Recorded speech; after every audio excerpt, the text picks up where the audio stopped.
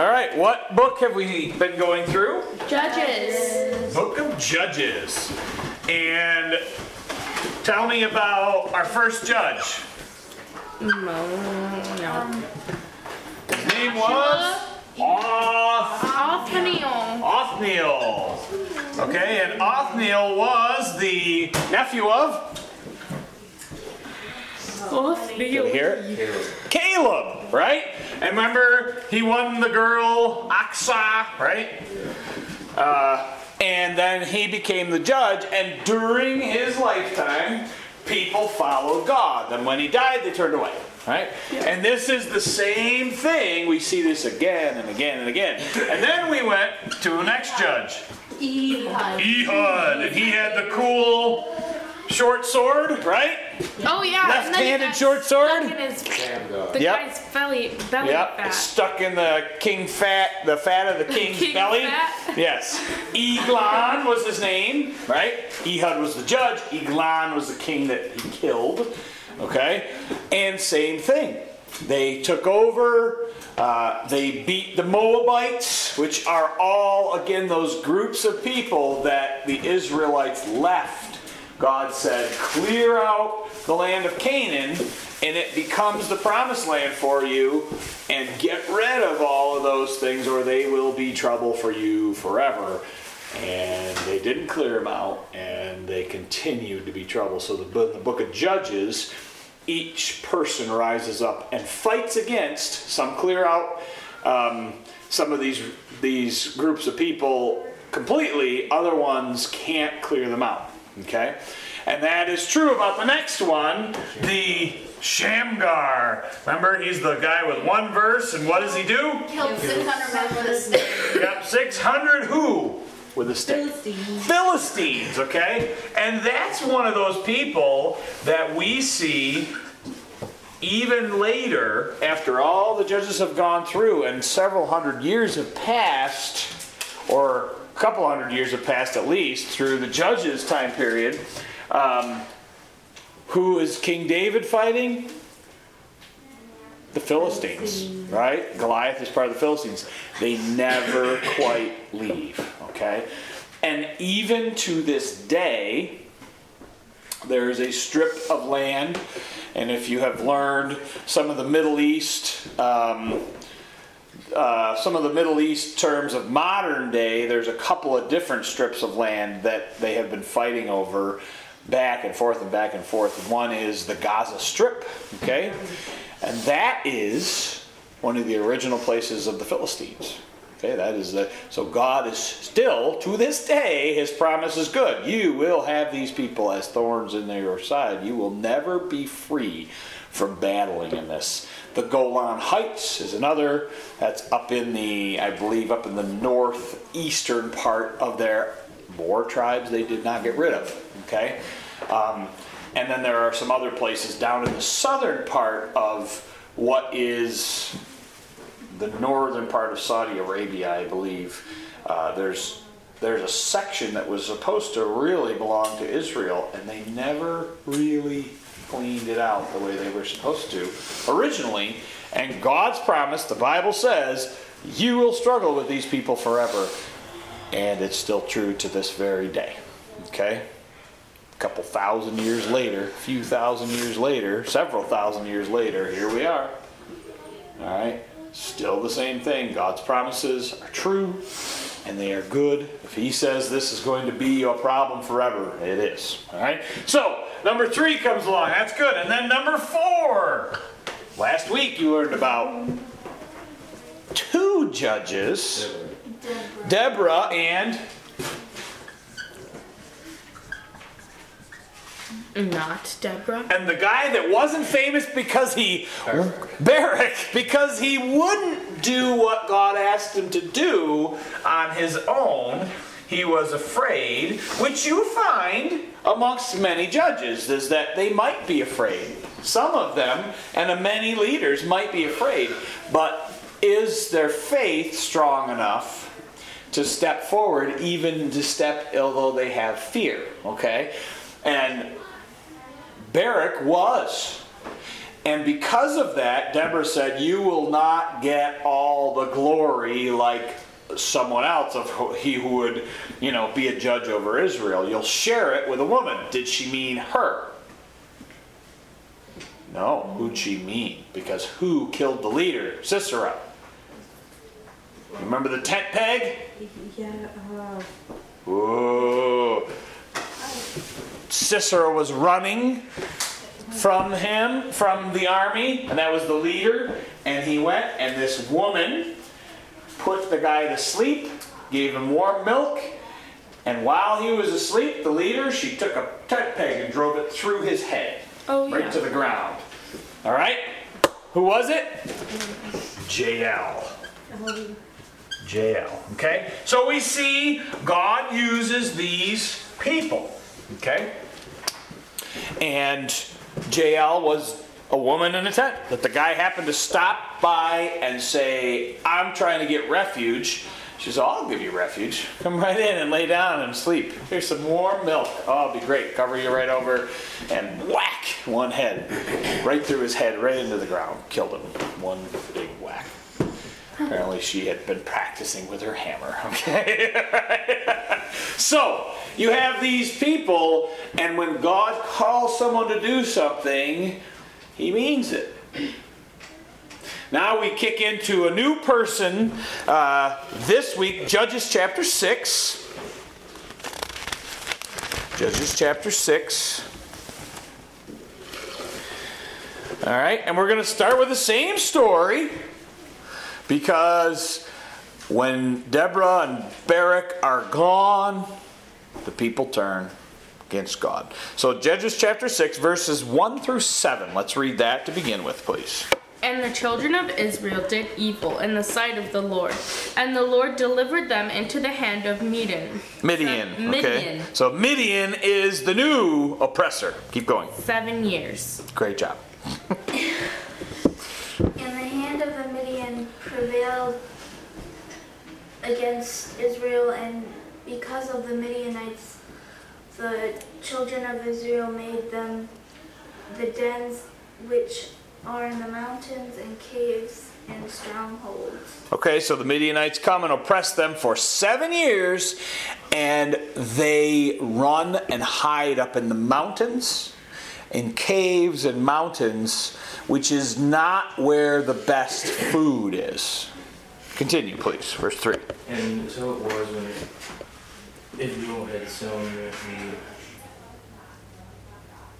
Amalekites. Midianites, sorry. came, and the Amalekites and the children of the east, even they came up against them. Okay, so not only did the Midianites, but the Amalekites joined in, another group from Amalek, okay? And what were they doing when they came up against them? They did something, and you can slip right by it. One word. When they had sown. They're farming, right? So when they plant their seeds, all of a sudden the armies are coming through. Okay? And this is what they're going to do. Continue, please. Verse number 4. They encamped against them, and destroyed the increase of the earth, till thou come unto Gaza, and left no sustenance for Israel, neither sheep nor ox nor ass. All right, so they're up in the mountains, and every time they go down, they try to plant. In planting time, they plant, and when the stuff just grows up enough and gets going, or is ready to harvest, in come the Midianites, and they take everything. And they destroy everything every year. Okay? So that leaves nothing for the Israelites. Nothing for their cattle. Nothing for their flocks. So they are beginning to starve. 7 years they do this for. Okay? Continue, please. For they came up with their cattle and their tents, and they came as grasshoppers for multitude. For both they and their camels were without number, and they entered into the land to destroy it. All right, and there it is. They just release their animals on their fields, eat it all right down to the ground, and then nothing grows back. Pick up, please, verse number 6. And Israel was greatly impoverished because of the Midianites, and the children of Israel cried unto the Lord. Verse 7, please. And it came to pass, when the children of Israel cried unto the Lord because of the Midianites, Verse 8, please. the Lord sent a prophet unto the children of Israel, which said unto them, Thus saith the Lord God of Israel, I brought you up from Egypt, and brought you forth out of the house of bondage. All right. So God brings a prophet. We don't know the prophet's name. We don't know if it's a man or woman. Never do we find out. God has raised up people where we need to. Wherever he needs them, but he sees a need. People are starving. They finally, after 7 years, decide to cry out to God again. Okay? They are oppressed for 7 years, and they decide to cry back out to God and say, God, we cannot do this without you. And yet 7 years ago, they had just turned away. It is very interesting to just note that so often we do not respond to God as groups, as society, as families, as individuals until we have hardship. Whatever that hardship is, whether it's sickness or it's poverty or it's loss of something or oppression or bondage, whatever it is, we do not reach out to God normally until that happens to us, and then we say, this is hard, I can't do it. You've heard people say, I had to hit rock bottom before I could go back up. That means I wasn't listening to God until something really bad happened to me. And then finally I started to say, I'm alone in this. Right? This is human nature. We see this cycle. We talked about the cycle with human nature, and it happens every time. All right, so who is he going to call? Verse number 11, please. And there came an angel of the Lord and sat under... Her. Huh? You skipped her. Didn't you? Oh man, I'm sorry. Good job. And there came an angel of the Lord and sat under an oak, which was in Ophrah, that pertained unto Joash. The Abizarite, and his son Gideon threshed wheat by the winepress to hide from the Midianites. All right, so here it is. There's an angel that shows up. Okay, the angel shows up under the tree and meets Gideon. And what is Gideon doing? Threshing. He's hiding by a wine press. And a wine press is essentially a great big vat, probably made out of stone, because that's what they had there. They would hew out a big section of stone, and they would have a hole or a funnel kind of out of one side of it, and it would be pitched. And they would put all of the grapes or the olives. They did an olive also press the same type of way, but essentially a wine press. They put the grapes in it, and they get inside and crush them all with their feet. Okay?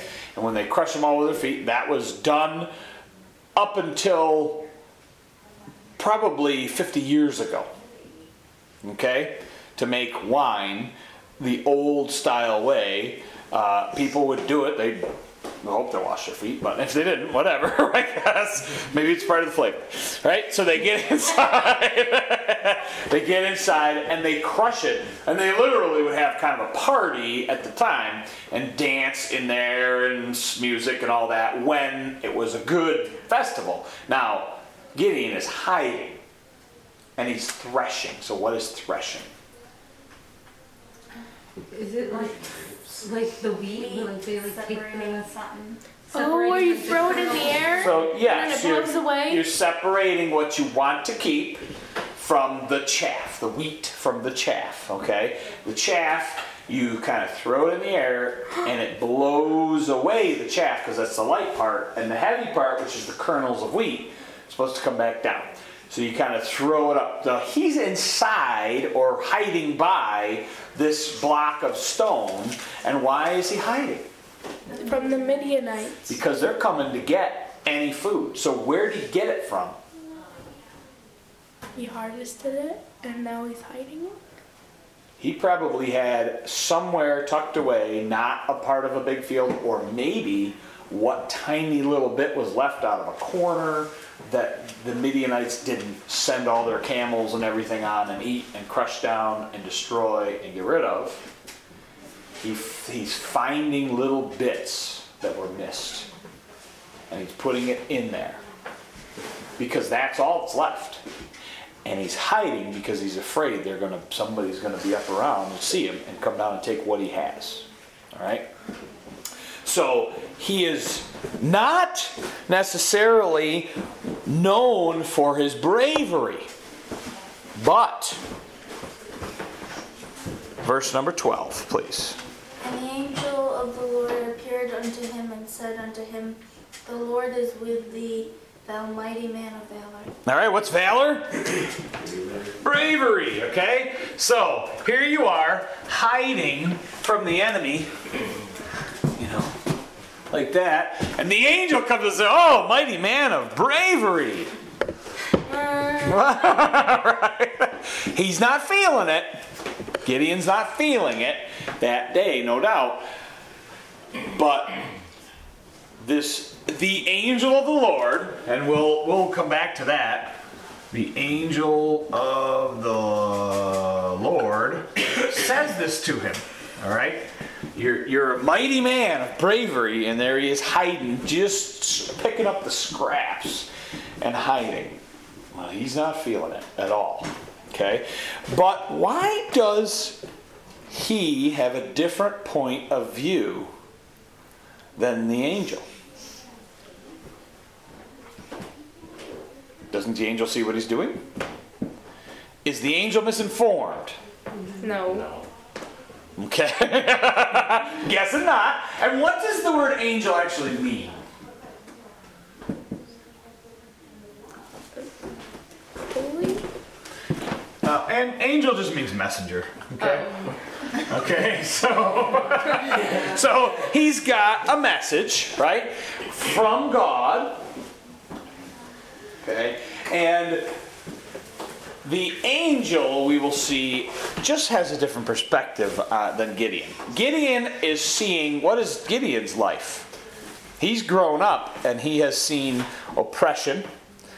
If he's a young man, for at least half of his life, or so, maybe a third of his life, if he's 20, okay, 7 years they've been oppressed, and he has no reason to think anything else is any different.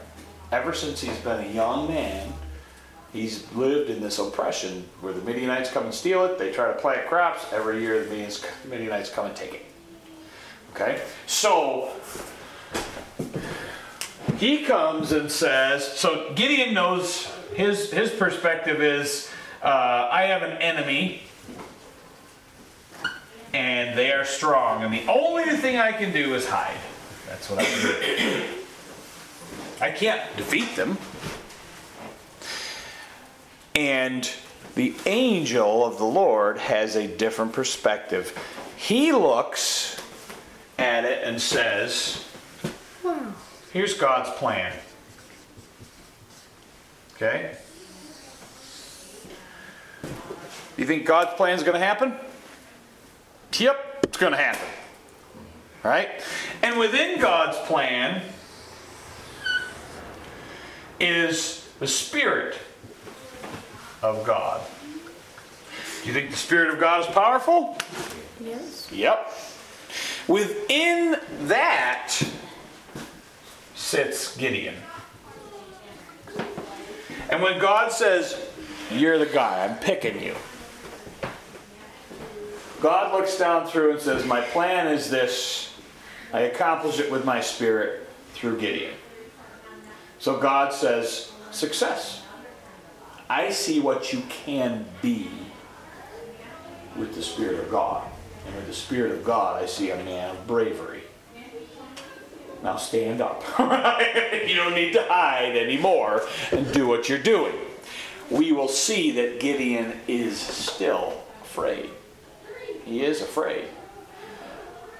As you would be if you've had an army come and steal everything that you have, and that's what you've known, right? For 7 years, there's been no relief from this army. And so Gideon is afraid, and he says, well, I don't know exactly what you think, but this isn't the way it's been, Mr. Angel. Verse 13 and 14, please. Gideon said unto him, O my Lord, if the Lord will be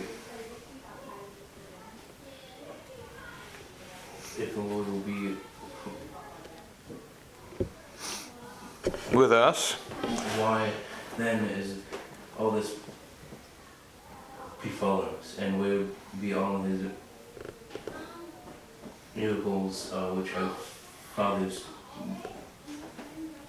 told us of, saying, did not the Lord bring us up from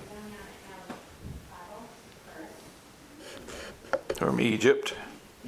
And but now the Lord hath forsaken us and delivered us into the hands of the Midianites.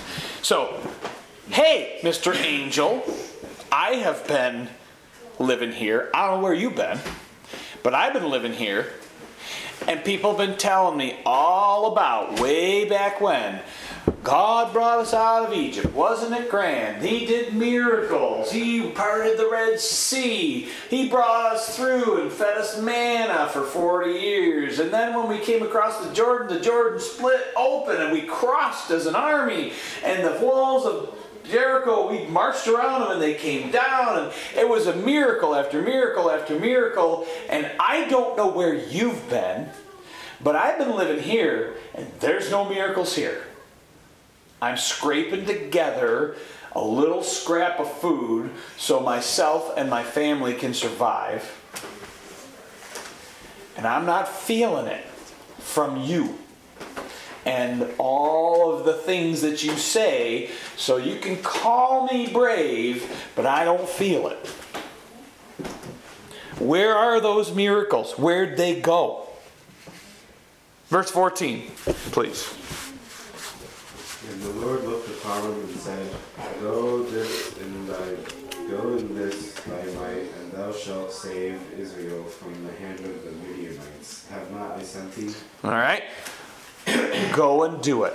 He didn't even answer other than, I'm going to do something right now through you. And again, God's view is this, right? I'm looking, my plan is this, my spirit does this. I don't even have to worry. I can do it through any vessel I want, and I choose you, Gideon. I choose you. And so, he's like, well, okay. And now, he's a little bit unsure. Maybe I misheard that. Do you really have power? I've never seen the power that you're talking about. So what he says is, why don't you stay here, Mr. Angel, because I want you to know I'm nobody. I am of the tribe, the lowliest tribe, right? I'm out of a really, really lowly tribe called Manasseh. Manasseh is not even a full tribe. Manasseh is called a half-tribe.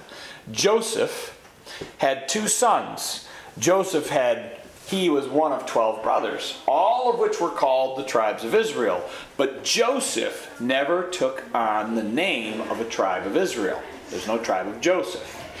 His 2 sons were given that honor, and they were both called half-tribes. So together they made one tribe, right? Because they were sons, Ephraim and Manasseh.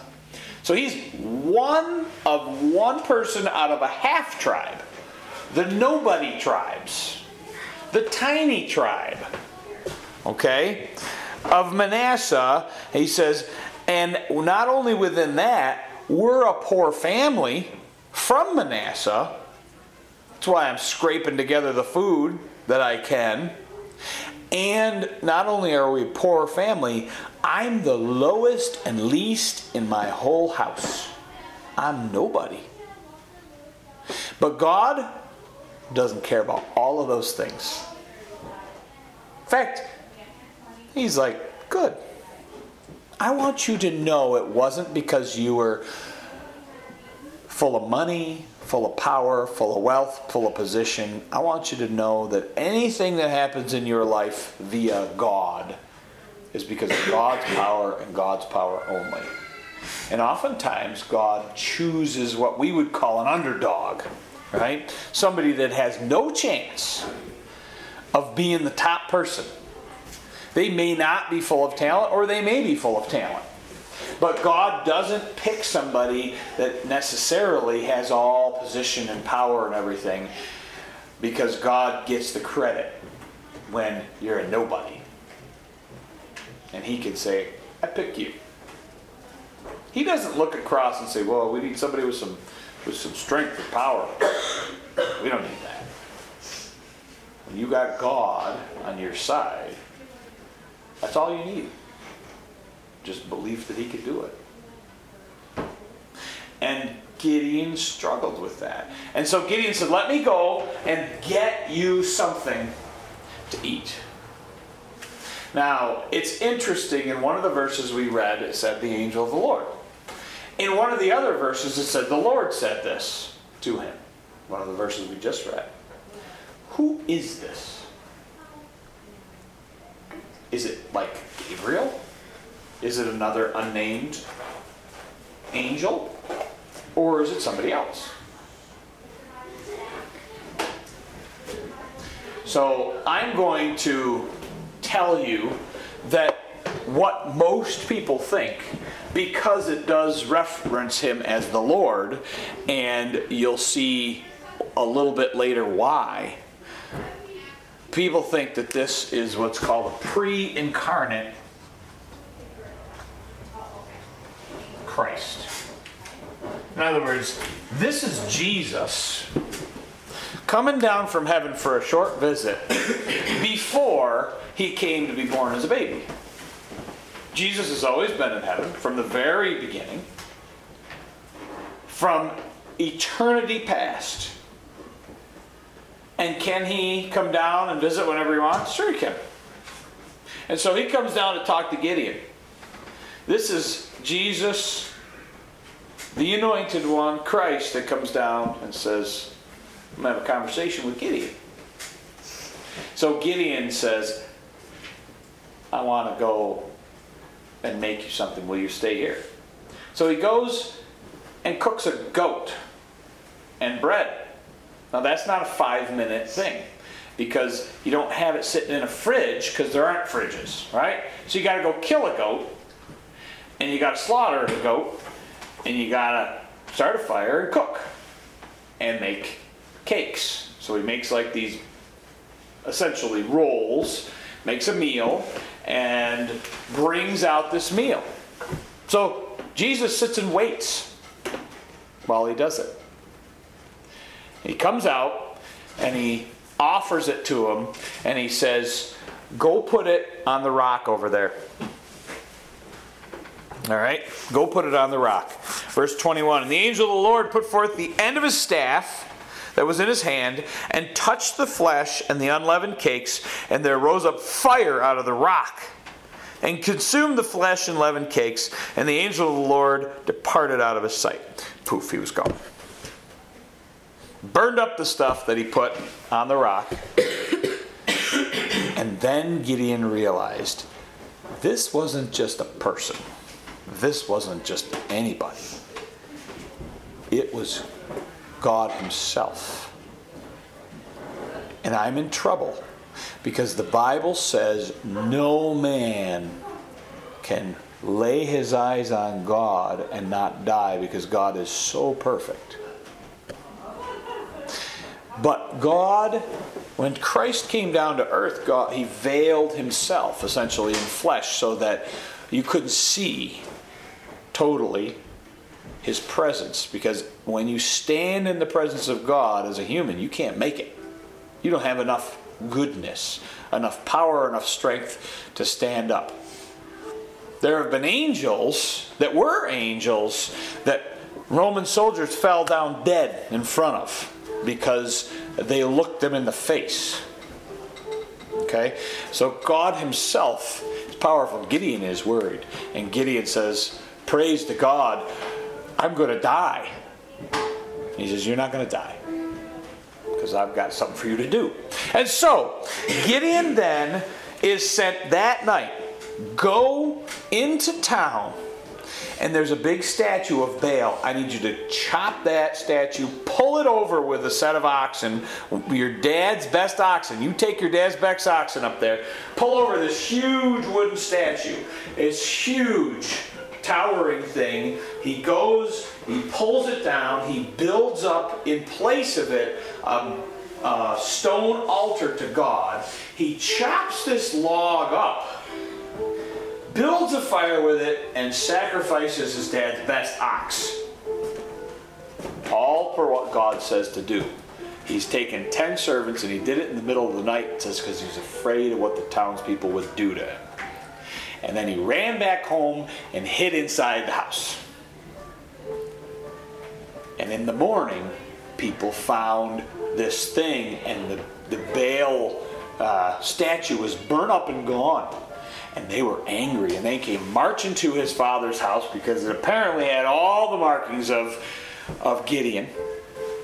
And Gideon's dad came to the door and said, we want Gideon. We want to kill him.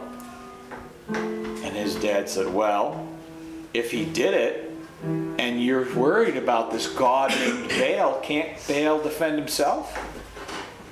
Isn't Baal powerful enough to defend himself?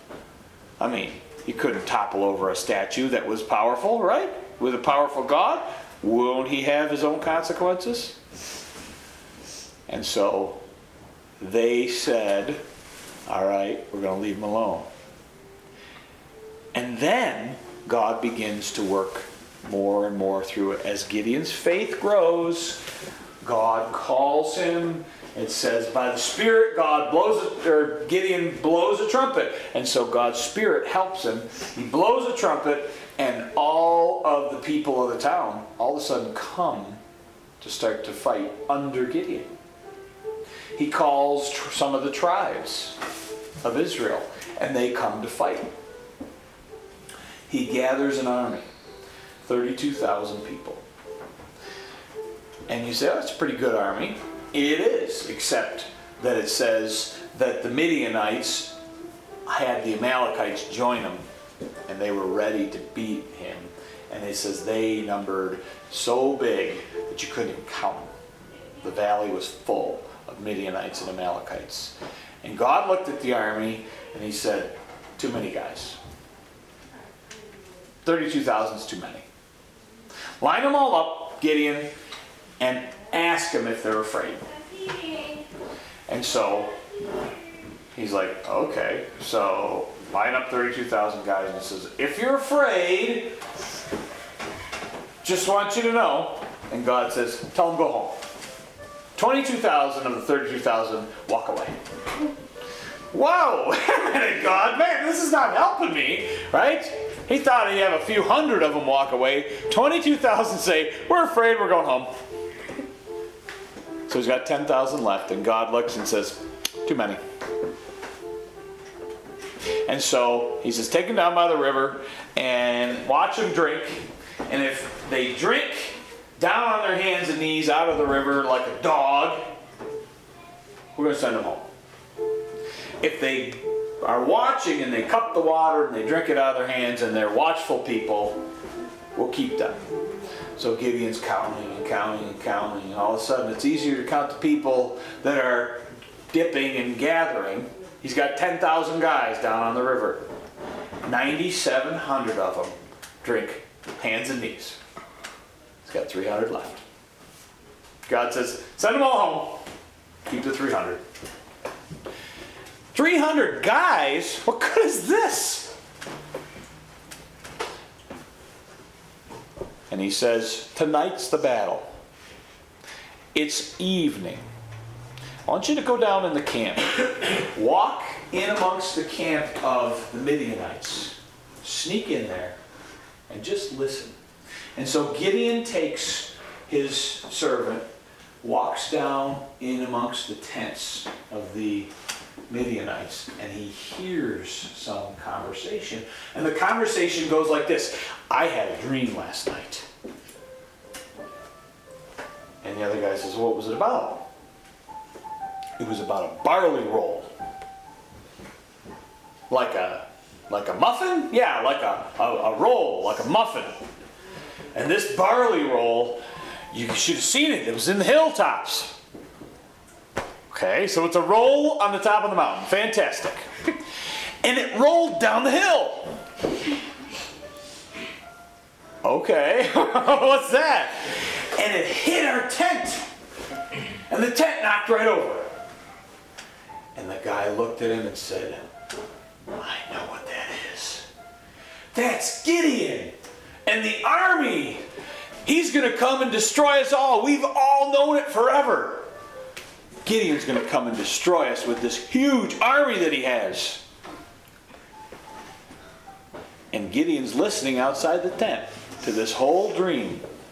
And God says, I told you, I've got this under control. So Gideon marches back up the hill, gathers up his 300 men, gives them all a clay pot and a torch and a trumpet. Not a very good set of weapons. Even with an army of 300. You'd think you need cannons or something, although they didn't have any, right? Doesn't even give them a sword. So give this clay pot and this torch and a trumpet. Count of 3, in the middle of the night, we're going to shout out. We're going to blow our trumpets and we're going to smash the pot. We're going to hold the torch in the other hand and we're going to shout for the sword of the Lord and Gideon. And they do. And they don't even leave the mountaintops surrounding the valley where the Midianites are all gathered in. There's 300 guys up there. And the Midianites and the Amalekites get up in the middle of the night and they're shouting, he's coming after us, they're coming after us, they're coming after us. And they mix up with the Amalekites and the Midianites and they're killing each other with their own swords. And those few people that are left run out and over the hills. The few people that don't kill each other, they run out and over the hills.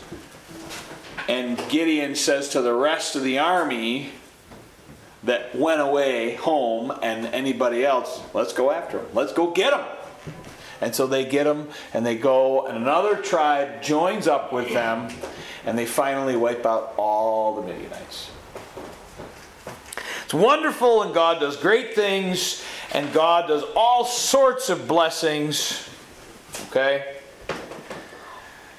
And God delivers them from the Midianites. And God blesses them during Gideon's life. But they come to him and say, Gideon, we want you to be our king. We want you to be the king. And he says, I'm not going to be the king, nor are any of my sons going to be your king. But I got something that you could do for me. You all got golden earrings. Many of them wore golden earrings. He says, I'll take those golden earrings. Gladly, they'll give them to him. They all take their earrings out, put them on the pile. Gideon takes that, and he builds a special ephod, it's called, which is essentially a vest. What is worn by the priests. It's a golden ephod, a golden vest. And that golden vest, in a strange way, becomes a tripping stone to Gideon in his life. Now Gideon ends up having 70 sons. Okay? Many wives and 70 sons.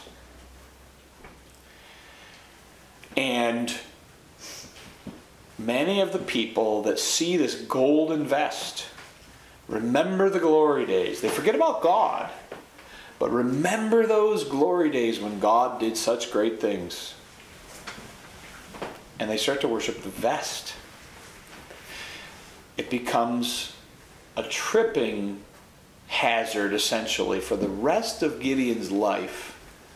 Though he was a man of faith, and though you will find in the book of Hebrews, he is outlined for his faith, you will find he and all of these other people are humans. And they have points of failure. And they have struggles. And they don't do everything quite the way that they should. And so, to look to that and understand God works through us wherever we are in our life. He wants obedience from us. And you will get the most powerful work done through God. The miracles, the amazing things, the more obedient that you are, God works and uses you more. But we're still humans. And so understand immediately after Gideon dies, what does Israel do? They go back and serve other gods, right, again. Right? It is so important to turn our hearts to God, to keep our hearts on God. And leadership is really important for all of God's people. You see again and again, people stick with God until that leader dies. And then many people fade away, turn away. There's something in the human heart that craves leadership, needs leadership to keep going. Somebody to run out in front of them and say, I will go do this. Right? And so it's important, as we see the book of Judges, we see Gideon, his story, though he passes away. Next week we pick up another piece because it's not quite done yet. Something very unusual happens. All right? One of Gideon's sons. The story next week. Thank you very much.